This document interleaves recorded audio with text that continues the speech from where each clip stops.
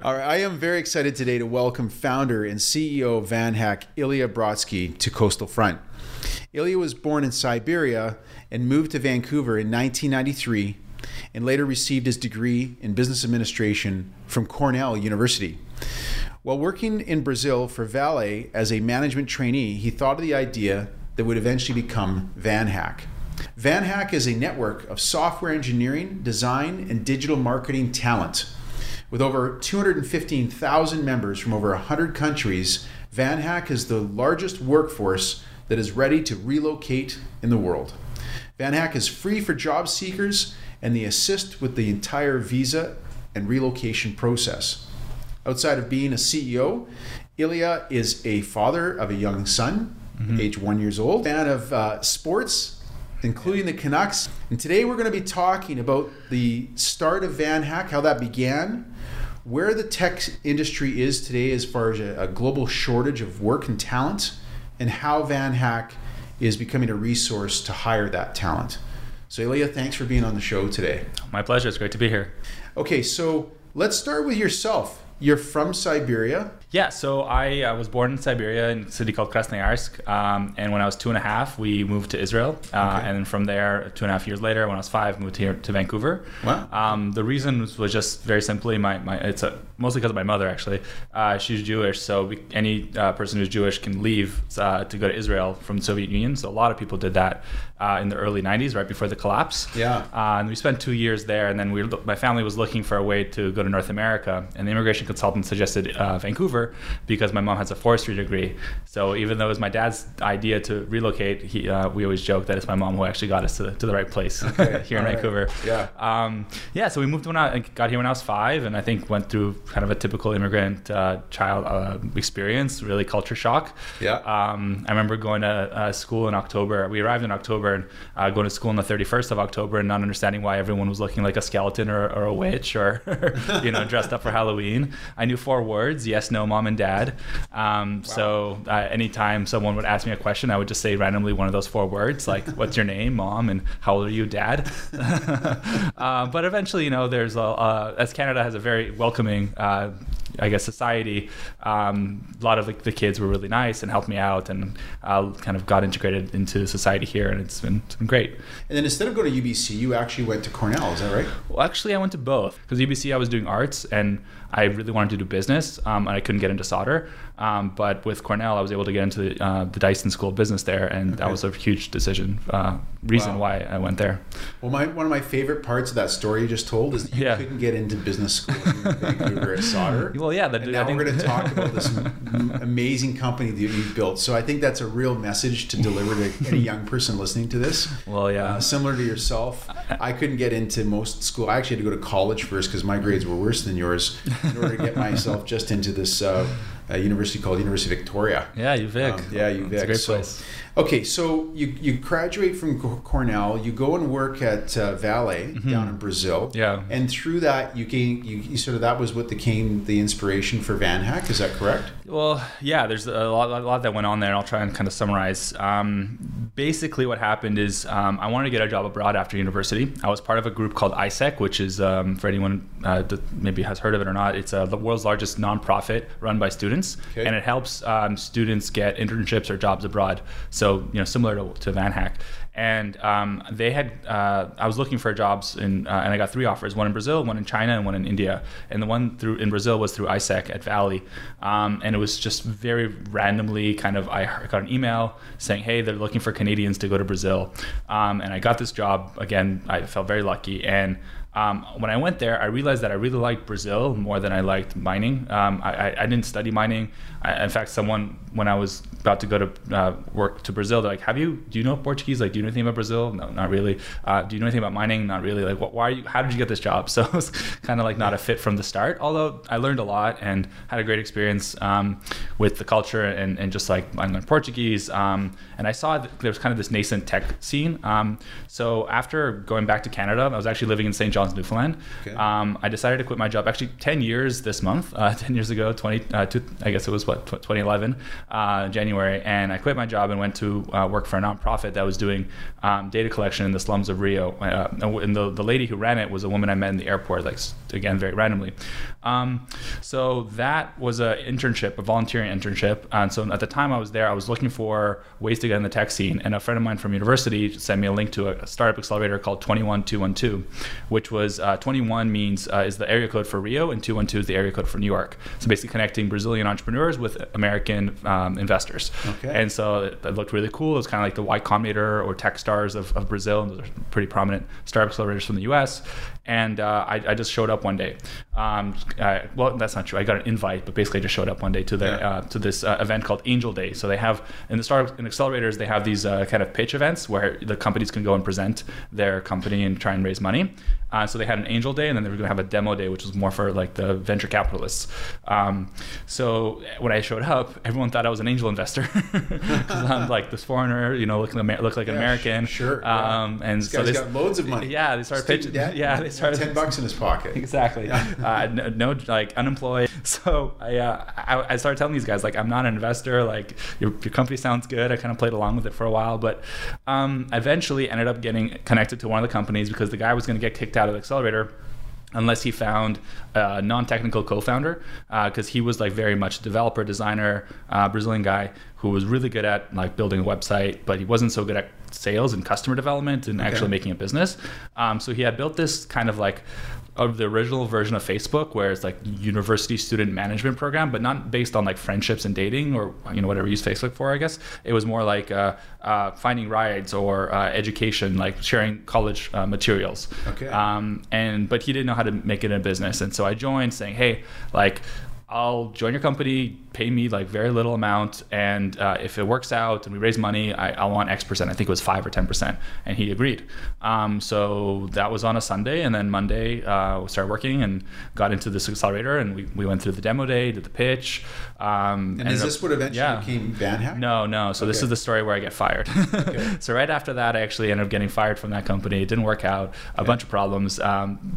Anyway, long story short, I met a lot of developers when I was there, though. That's kind of the most important thing, because when I was in the accelerator, a lot of the tech professionals that I met were interested in Canada because they knew I was Canadian. So they said, either I want to learn like how to move to Canada, or my friends do, or I kind of felt this like, I don't know, just people kept bringing it up. It became a theme. And at the same time, after I got let go, I decided to create an online course to teach people how to move to Brazil. So it was called Brazil Career Blueprint, and it was just basically how to move to Brazil and get a job. And I told my Brazilian friends that, and they all said, I'm doing this the wrong way. I have to help Canadians. The other way around? Yeah, Brazilians move to Canada. Interesting. So that kind of was in my mind, and then eventually ended up moving back to Canada and started VanHack when I created this like a few landing pages just to test the idea back in Vancouver in 2014. Wow. So very long story short, but to summarize, basically you're down in Brazil, you're working at Vale, you're going to these tech events. Yeah. And what ends up happening is two experiences that you have. One is your personal experience of how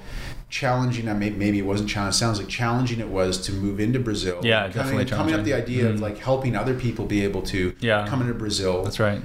So knowing that experience, people could use help with that. Like it's not an easy experience moving to a foreign country.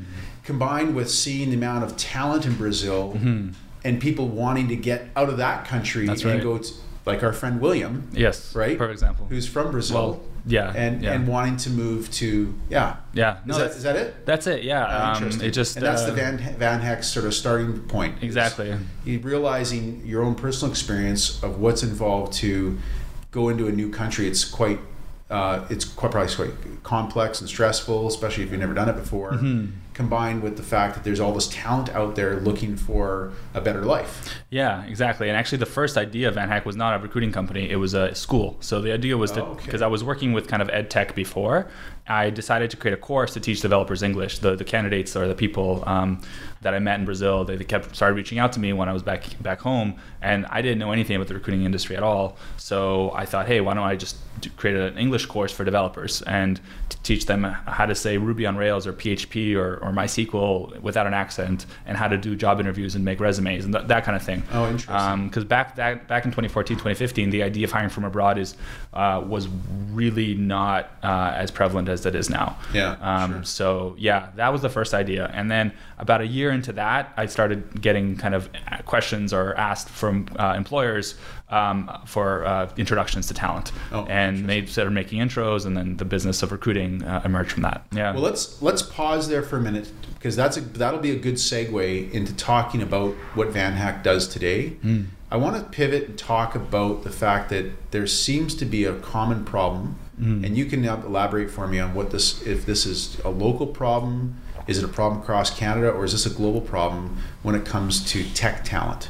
Yeah. Everywhere I talk, all the companies I talk to, anybody who's trying to hire a tech person, or even on our own team as we're trying to hire people with technical skills, like putting together videos and podcasts, it's really tough to find these people. Is this just a local problem? Is this a problem across Canada, or is this a global phenomenon? Yeah, it's a global phenomenon, Okay. Definitely. So one of our values at VanHack is the internet has no borders, so it's everywhere. And really the tech talent shortage, according to McKinsey, by 2030, there's going to be 85 million open tech jobs across the world. 85 million by 2030. Yeah. Wow. So it's pretty huge. And I was just down in the US for a conference at the end of the year last year, December, and I started talking to a few of the folks there, and I said, did you know there's a million open tech jobs here in the US? And the guys looked at me like, are you kidding me? There's like 5, and the number just keeps going up because Wow. and so it's really. And when did you start VanHack? 2015. Has this problem become is it the same? Has it gotten worse? Has it gotten better? I would say it's gotten. When I say worse, what I mean by more jobs. Yeah. I think so, because more openings, less people to fill. Exactly, because if you look at how many people learned how to code 5 years ago, how many people learned how to code 10 years ago, it's even less, right? So tech has really started going mainstream, like things like the programming boot camps or teaching code in elementary school. That's only last 3-4 years phenomenon, and by the time those kids graduate, that'll be 15, 20 years from now. Although they probably can start working when they're 15 if they know how to code.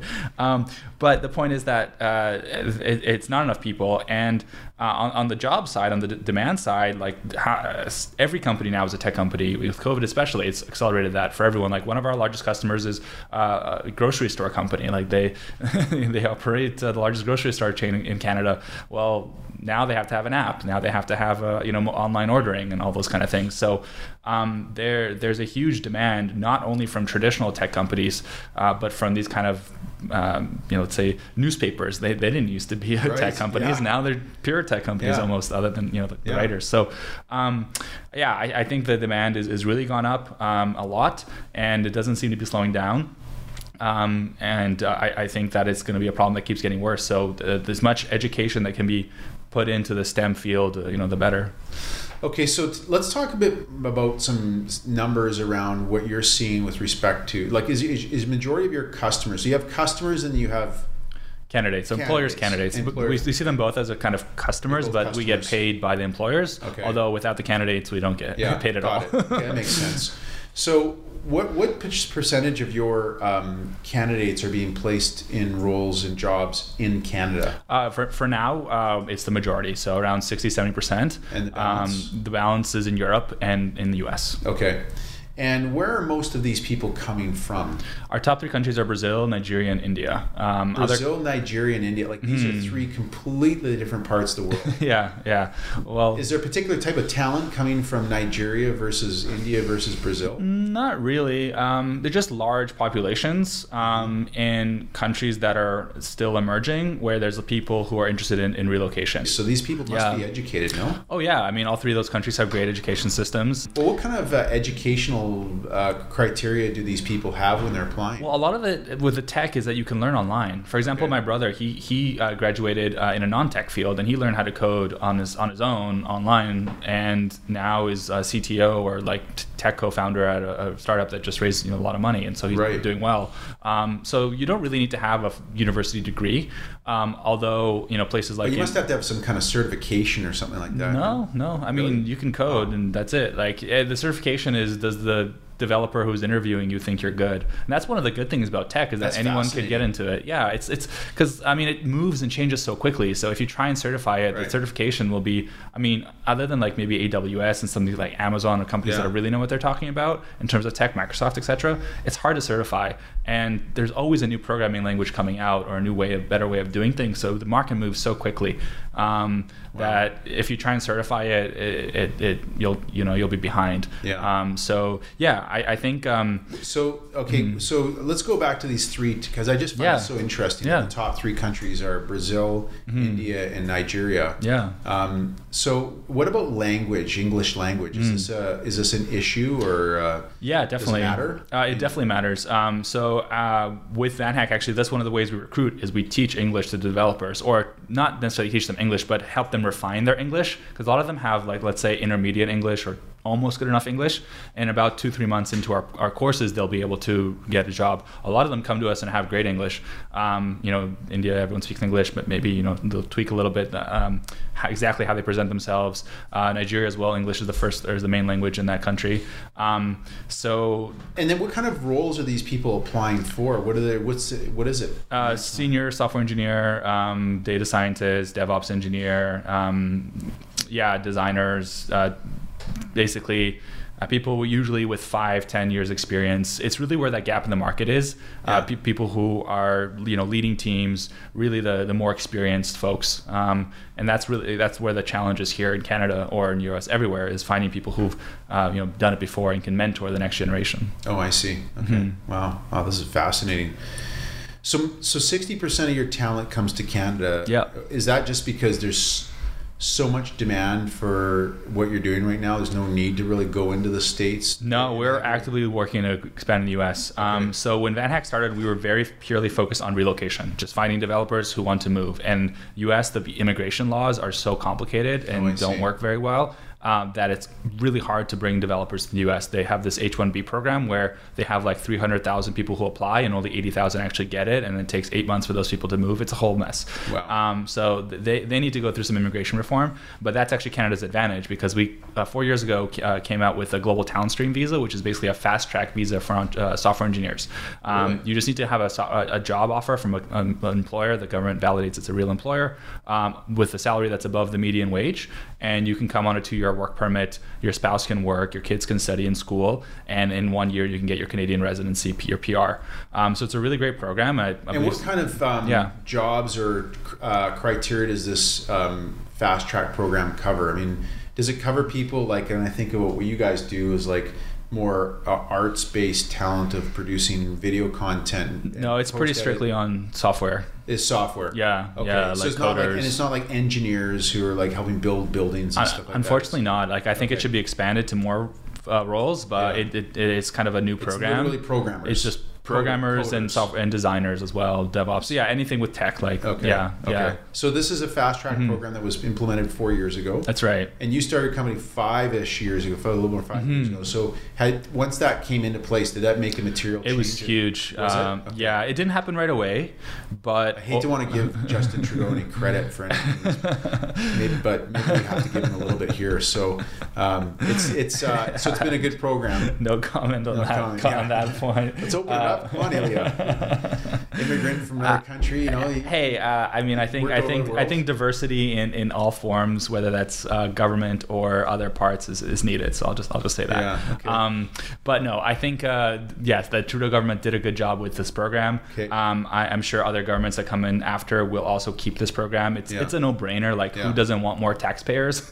Like, Canada's competing with Germany, with Netherlands, with Ireland, with Australia, with the US for taxpayers. Governments and countries are competing on a global basis. So give a context of how much time it takes. So like if I was a non-technical, like I was a tech person but not in this very tight defined criteria of being a coder. Yeah. How long? But I have someone who wants to give me a job. How long would it take me to get approved? Probably. So sorry, if you weren't a coder, if you're not in tech, I think the regular kind of version would probably be something like 6 to 8 months. Actually, we don't deal with it, so I don't know the exact number now. It's pretty backed up. High fire hose in this one category. Yeah, it just this one category. And how fast? About 2 months, 2-3 months. 2 months. Yeah, and the beautiful thing is that they can start working remotely before they relocate. Really? Yeah, they can start working from their home country. So it's literally a guy in Nigeria who I just finished my coding for masters kind of program. Yep. I go to your website, to VanHack. You guys help find me an employer. Yeah. And like literally 2 months later, I could be living in Canada. That's right. Yeah, and you could be earning in Canadian dollars 2 weeks later, or whenever your notice period is. Wow, that's because there's no like you said, there's no borders, right? Yeah, it's funny. We had this one story during COVID where a guy was living in the Amazon jungle, the Amazon rainforest in Brazil, and he was getting paid, and he couldn't leave his house because of COVID or anything. It's such a remote place. But he was telling me that every month that was going by, because of the exchange rate, he was getting paid like $2,000 more or Brazilian currency, because he kept paying the same amount in Canadian, but the exchange rate was getting better for his favor. So he's like, I'm getting a raise every month without doing anything. It's like the wealthiest dude in the Amazon rainforest. Yeah. So, and the funny thing, he was working for an Indonesian company who set up offices in Canada. So it's really global. Yeah, that is really global. And so, how many people are you guys helping process and moving into Canada? Last year, total hires was 540 for the entire company. Yeah. I would say, I don't know offhand, but I would say probably something like 350, maybe 375 were for Canada. Yeah. All time, I think we brought around 1,000 people to Canada so far. So let me go back to that quote you gave, Ilya, which is that report that said by 2030, which is 8 years from now, there'll be 85 million open job placements for people in the tech space. Yeah, it's also one of those things, like probably some consultants may note that up in a room, right? But the point is there's just way more jobs than people. Like, what was the bottleneck of not doubling that number last year for VanHack? Good question. Are there enough jobs available? Like if all things were open for you except for the last part, which is like the employers, were there enough employers to take on 1,000 people? The hardest part is really the matching, because you have the job and you have the candidates, and it's like there's so many factors that go into a hire, right? Like, it has to be the right person that passes all the interviews. They have to get the right salary for them to accept the offer. There's all these kind of factors that really get in the nitty gritty of recruiting that have to go right. So do you have a fairly high drop off rate, either by the employer or by the potential candidate? Or? It's mostly from the employer. Like, probably, I don't know actually the stat, but probably like 1 in 4, 1 in 5 candidates that we send get hired. But then there's some jobs that we have where companies say we want to hire 20, 30 people, but it's just hard for us to make those hires because there's they have a high bar, or there's not enough candidates with that skill. A lot of it is us just hiring internally for ourselves. Like, we need more recruiters internally for us, or finding the right talent. So right now we're trying to double from 2021 to 2022. We'll see how it goes. But we did triple from 2020 to 2021. So things are definitely growing. But a lot of it is just smoothing out the processes and the kinks and everything. So a lot of automation, hiring the right people on our team, things like that. But that's a fun question. What's the bottleneck? Now, after those 3 countries, being Brazil, Nigeria, and India, what are the next 3 places that are kind of the most common to draw talent from? Let's say Eastern Europe, so Ukraine, Russia, Belarus. Also Colombia and Argentina, other parts of South America. Right. And then we're starting to see Southeast Asia rise actually a lot. So Philippines, Thailand, Vietnam. Right. So it's good talent there as well. Do you ever see any kind of correlation between political unrest and applications? Like, obviously there's a lot of uncertainty around the Ukraine. You're from Russia initially. You probably have better take on what's really going on there than us, most of us. I had to try not to pay attention to it, honestly. But like, do you ever see that kind of thing? Definitely, we had there was some protests in Belarus last year. I remember a lot of candidates from Belarus signed up. The whole problem started with Brazil originally during the 2014, 2015. They had the impeachment of the president, and just the economy was not going very well. So a lot of it, I see what we do is, we change people's lives, right? They go from a country where they don't have the best infrastructure and it's not very safe and there's a lot of problems, and then they get to come to a great place like Canada or Berlin or Amsterdam or London and live in a country that they feel good in. Let's put it that way. What causes a person, it seems like with this massive shortage of talent and all these job opportunities, it seems like anybody who's a good coder kind of has lots of choices. Oh yeah, they get. And so if I'm in Nigeria, what are the reasons why people would want to move to Canada versus just picking up a job with a Canadian company but staying, like that example of the guy in the Amazon just making a bundle of money living in the Amazon. What causes these people? Is there a common trend? Is it what makes them want to make that physical move to Canada? I think a lot of it has to do with family, and quite frankly safety. That makes sense. But a lot of people want to stay remote and stay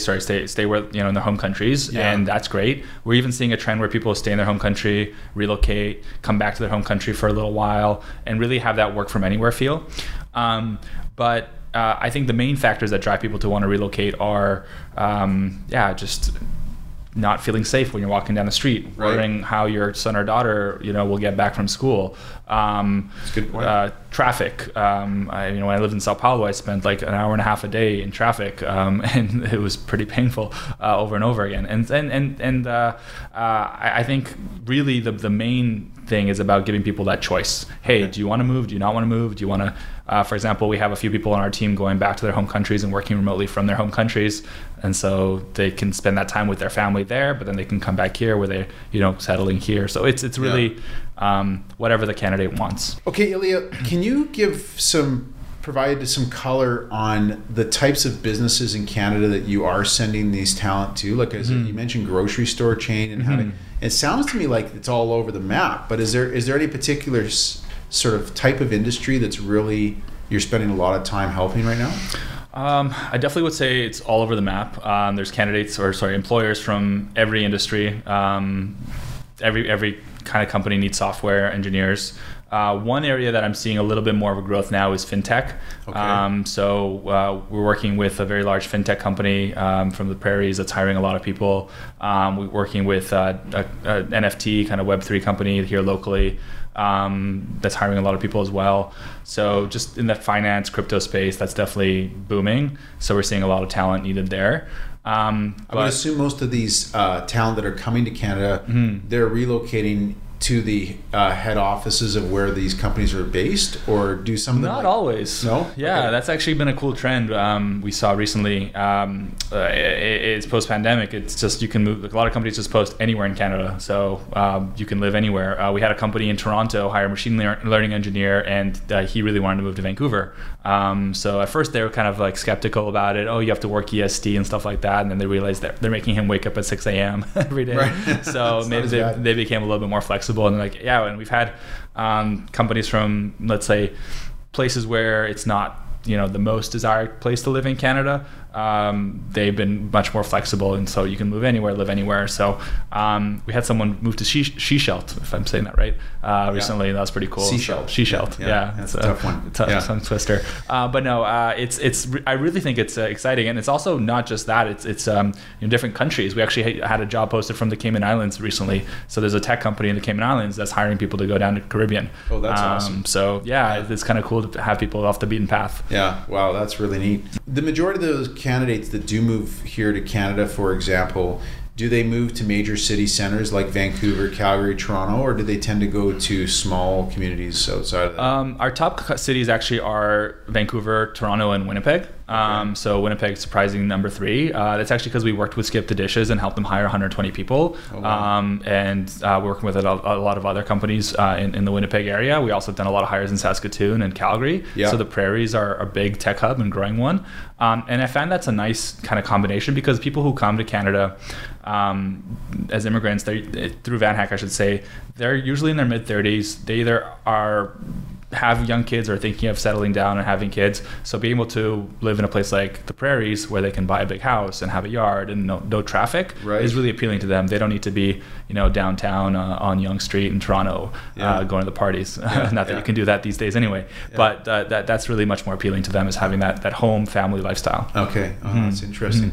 Where do these candidates find out about Van Hack in the first place? Like, how do you? Our draw the talent? top channels are LinkedIn, YouTube, Instagram, and word of mouth.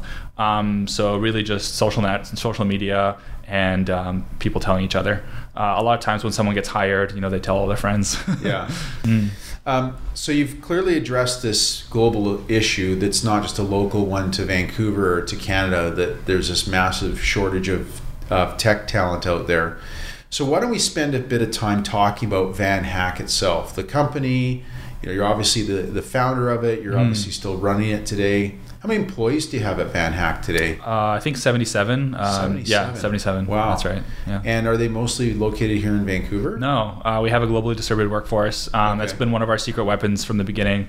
We haven't had to, we should say this, we've been able to move faster because we've been able to hire from anywhere, whether that person stays in their home country or we actually relocated a few of our team members here as well. Recently brought one of our designers over and bringing our machine learning engineer over as well. So we have people in, I believe, 12 or 13 different countries. I don't want to name all of them because I'll probably miss some. But yeah, it's a lot of people are here in Canada or in Vancouver. We have people in other parts of Canada as well. Yeah. But so you were a perfectly good example of who your clients exactly. are. We try to lead by example. Yeah, interesting. We hire like tech talent from Van Hack. So we post jobs on our own platform. Yeah. Well, is your industry fairly fragmented today still, or are you like the Google of tech placement talent? I know we said earlier. One day. Yeah. But is it still a fairly fragmented business? It's very fragmented. There's tons of recruiting companies out there or different solutions for recruiting. I think it's like a $500 billion industry globally. And there's like 3 or 4 companies, Adecco, Manpower, Randstad, that are over $1 billion. Yeah. But the rest are very, very small, kind of all the way to one person recruiting company, just one person making intros, and a lot of mid-size as well. So it's super fragmented. And I don't know if there will be kind of a roll-up. It's hard to say. I think there's just a room for a lot of different players because there's so many different niches and different industries and tech and and science, medicine, etc. As far as where you're seeing trends going right now into the future for Van Hack, is there any particular market segment you're trying to go after? Or is there going back to that concept of bottleneck? Are you focused more on trying to get more talent, more customers to place them with? Is there a particular industry or sector you're trying to focus on? Right now we're really focused on the US and Europe. I feel like we're kind of well known in Canada, like we're the largest international tech recruiting company in Canada, but we really want to go after the biggest tech market in the world, which is the US. They have the most open jobs, the most frankly, money to pay for all these people. It's the biggest economy in the world. So that's a really big market for us that we're focused on. And then Europe as well is a very large market with all the different countries there. So this morning I was actually interviewing a salesperson for Germany and have a webinar tomorrow with US Tech Association. So really just trying to expand outside of Canada and be really a truly global player. Because I think we've done a great job in Canada and we're going to keep driving business here. But it's a big world out there. Let me I'm going to just put a little twist on this interview and talk to you a bit about nurses for a moment. Now, I know you're a tech recruiting guy, but you've just talked a little bit earlier about this fast track program that the Trudeau government put into place 4 years ago. Now, there's a big nursing shortage in our country right now. And as you highlighted, these people who are applying and getting these job offers, as long as they can code and the interviewee that's interviewing them is convinced of that, that's all they need. But in order to be a doctor, nurse, a dentist, one of these kind of professions, you kind of have to have some legitimate medical training. It's a little bit bigger problem when the server goes down or someone has the wrong medication. Exactly. But I mean, I got to assume that countries like India and Brazil probably and Nigeria probably have qualified nurses or something close to qualified, maybe not to our standards. But do you have any suggestions for the government, or would you see this as an opportunity for Van Hack to be able to, because there's definitely a shortage? I don't think specifically for us because it's such a focus and we'd have to be selling to a completely different type of employer. But I'm right there with you. Like I think there's a huge backlog right now in our immigration system that they're working through, and COVID didn't made things more complicated. But And also I know that a lot of the nurses that are in Canada are from the Philippines, or I believe from the Philippines. So there needs to be more healthcare workers here, and I do also think that it should be a little bit easier. Right now, I think that the process, and I understand why it's rigorous, but I think it's a little bit too much. So I think it's almost protectionist, to be honest. Interesting. My wife is a dentist, and so when we're trying to go through the process to become a dentist, it's like something like $50,000 worth of fees just to be able to take all the tests. This is a perfectly good example because my wife is also a dentist. Yeah. And it's interesting because there's these highly qualified dentists. Yeah. That come to Canada. Where's your wife from? Brazil. From Brazil. Yeah. They come here and they work as certified dental assistants. Yes, that's right. Because that's a fairly easy. That's the route that they recommended she did. Yeah. Mm-hmm. And so these people are not being used for their full talent. Yeah. Or they go and teach at the very few schools. Like if you look at the majority of people who teach at the UBC Dentistry School of Dentistry I didn't know that. are actually dentists from other countries. I didn't know that. Yeah. So they can teach it, but they just can't practice. It's crazy. Yeah. So it's you have to have a balance. Sure. And I think for nurses, like they're definitely, I don't know all the details, but we should be shipping in as many as qualified nurses as we can, right? The healthcare system is very backed up right now. Let's put it that way. There was an article that I read recently on BetaKit. It was from back in September, which said, studies show the tech industry is the industry most likely to lift Canada out of the pandemic-induced economic slump that we're in. 100%. See that? You see that? Yeah, I would say so. I mean, if you just look at Vancouver, BC, like I think tech is the number one employer in the province. I don't know the stats. I'm pretty sure it is. I think we're very focused on maybe mining or lumber or kind of real estate or movie. Like all these industries are great, but they're all finite resources. With tech, it's a creative industry, and it's just knowledge workers, so that you don't really need a lot of infrastructure. You just need the people here. And Canada has this I guess window of opportunity where every tech worker that comes to Canada, they're going to be employed. There's no unemployed tech workers in Canada. And if there are, please introduce me to them.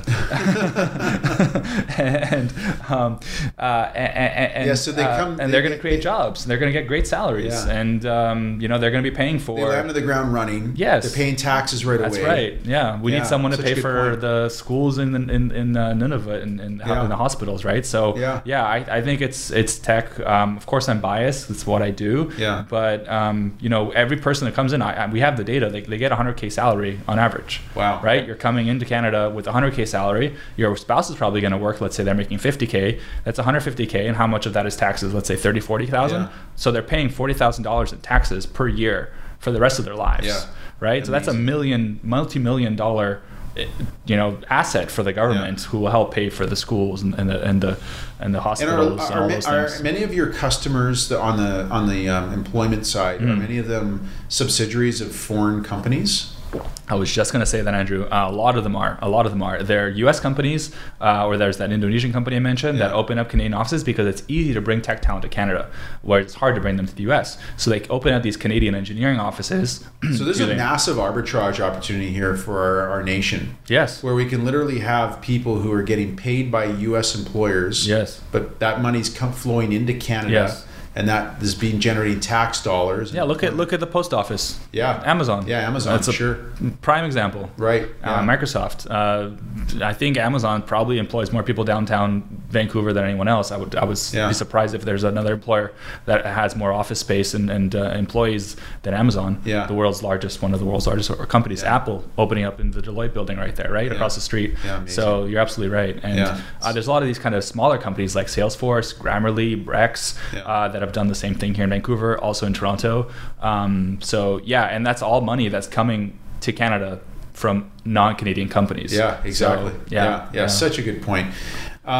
And then, of course, you're also paying taxes as a company. I mean, you're generating revenue, you're creating economic activity, and that's right. If you're not profitable today, at some point, I'm sure you will be. And it's modest. We're trying to reinvest our into future growth.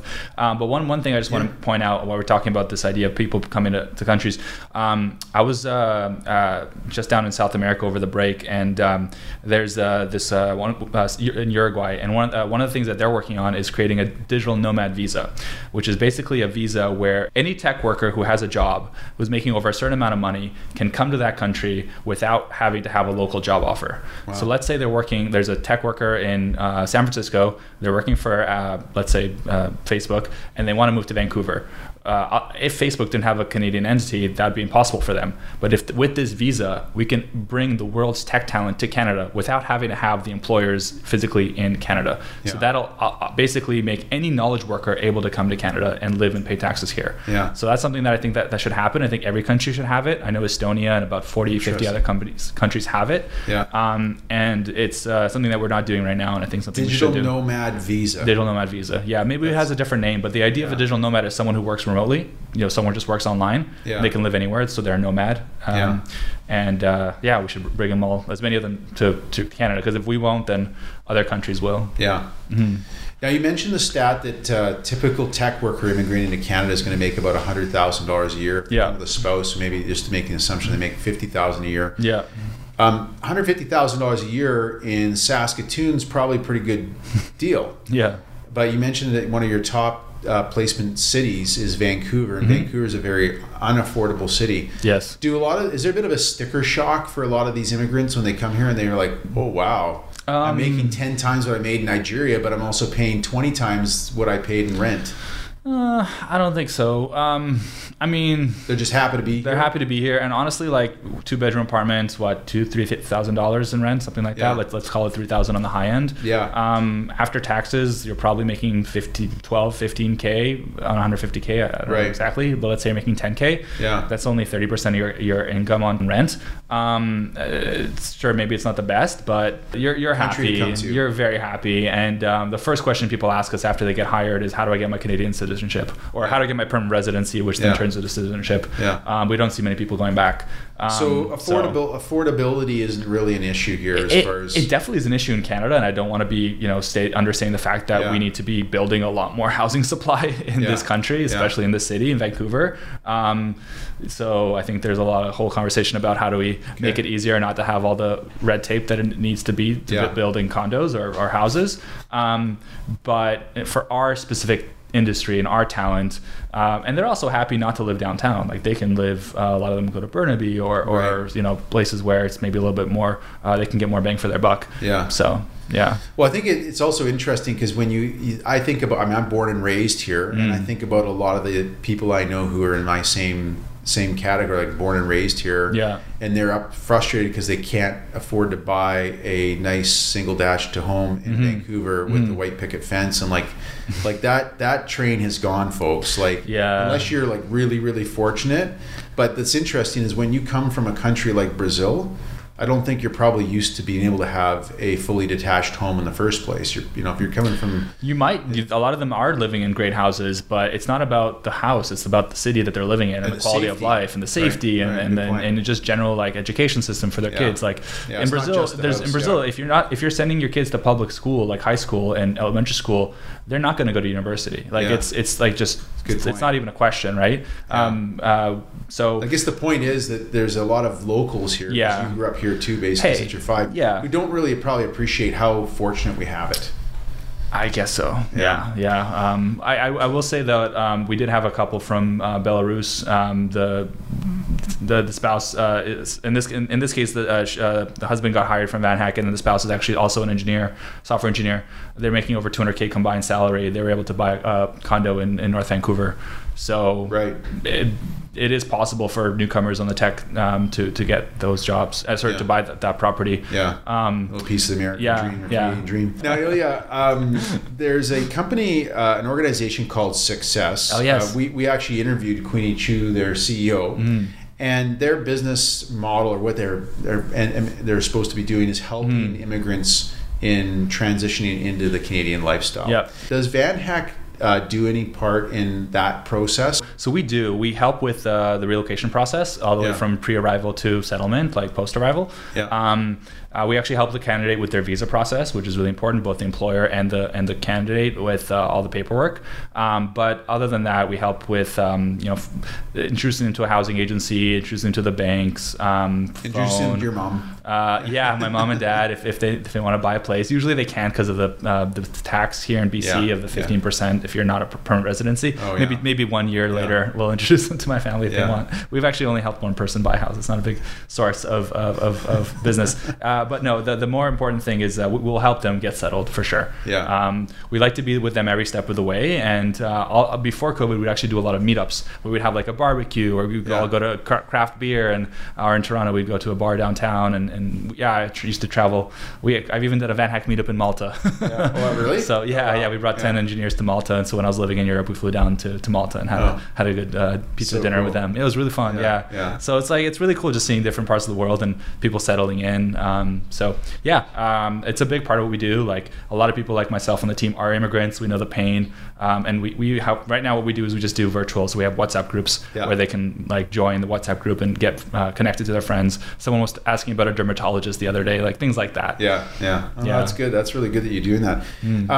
To finish up, let's talk about if I'm an employer and I'm looking to hire this kind of talent, where does it start at VanHack? I just call one of your sales agents, and like how does it work? You charge based on success? That's right. Okay. Yeah. If you're watching this, want to get started, just vanhack.com. Click on I'm hiring, sign up. Pretty easy process. We usually call people right away after they sign up, or send an email to book a demo. The business model we have is very much aligned with only getting paid if we're successful. So really like the interests of us and the employer are aligned. And if it doesn't work out, we have a full money back guarantee in the first 3 months, which almost never happens because our candidates really want to impress the employer and make that move or keep working for that international company. Point. Like when you're getting, you get real commitment from these people. Yes. If someone's going to travel from Nigeria and really change their life. Yes. They're coming with all the right reasons. That's a big selling point is the engagement and the retention. We've had a lot of people who've, of course, we've had times that didn't work out, of course, but I think more than local hires, the international hires have that skin in the game that you just mentioned. They're changing their lives. A lot of times the spouse comes first, and then then the family comes later. Not often, sometimes. So it's pretty serious. So they definitely want to go above and beyond. And we've had a lot of people promoted. I mentioned Skip the Dishes. One of our hires is actually the head of engineering at Skip the Dishes now. He was able to get promoted. Wow. A lot of the engineering managers as well on that team are. So every time you order food, you can think of us having built that software or helped too. But it's a really big commitment and life change, and people stick around longer. So we did a study of our data. It's about 2.5 years that people stay in the job versus the industry average of 1.5 years. Wow, and we have a lot of examples of people staying 5 years, 6 years. It's just because we've only started really making hires like 4 or 5 years ago. Right, good point. So that's a really big deal, especially in tech, where the cost of losing a tech worker, it's a huge pain, because you're probably going to take 3-4 months to fill that role again, and then getting people onboarded. That's like looking at 6 months of lost productivity. And in tech, where things move so fast and your competitors are shipping new software, you want those people on the team for as long as possible. What about fees? Is it kind of a standardized fee guide, or how does that 20% of annual fee. Annual salary, and we also have a model where if a lot of our customers hire 5, 10, 15 people, which is another one of our specialties, we can do a lot of volume, whereas other recruiting companies maybe just can do 1 or 2 at a time. Okay, I'm sure there's other good ones out there too, but the point is that we have a bulk model where companies can prepay for a certain number of hires and get a discount, like kind of like wholesale, like going to Costco. That makes sense. Well, this is really great, Ilya. I'm so impressed with what you've built here. Thanks, Andrew. My cousin years ago had started a overseas English teaching type of recruitment business, so I'm a little familiar with how the model works. Cool. But what I think the message that I think anybody who's listening to this has got to realize is that guys like you, we need to applaud, because you've created like the most perfect business model in Vancouver in Canada. You're basically employing people. Some of them maybe are not in Canada, but you're employing people. You're helping bring in talent. You're employing people directly, but you're also bringing in talent, largely from, you say American companies. So this is money coming from abroad into our country and then generating tax revenue. I mean, this is what we need in our economy. No, I appreciate that. Just one little thing. Most of our customers are actually Canadian customers. So I don't want to scare away the small smaller local businesses, smaller than Amazon. That's actually the Amazons and Microsofts. They're the ones who create the problem because they suck up all that talent. Oh, okay. And then the earlier stage, maybe 2-3 years, 5-10 person, 20 person startup, they struggle because it's hard to compete with salary. But this is where you feel that need. That's exactly our customers that we like to work with. Anyway, I appreciate everything you just said. Thank you. That really means a lot. It's really good. Mm-hmm. Okay, Ilya Brodsky, founder and CEO of VanHack, helping fill the void on the Canadian and in Europe and the States, this growing need to hire tech talent and programmers and coders. Mm-hmm. Best of luck in 2022, and I look forward to hearing more success stories as things carry on for you. Thanks, Andrew. It was Thanks really fun. Being on today. Yeah, this was great. Okay.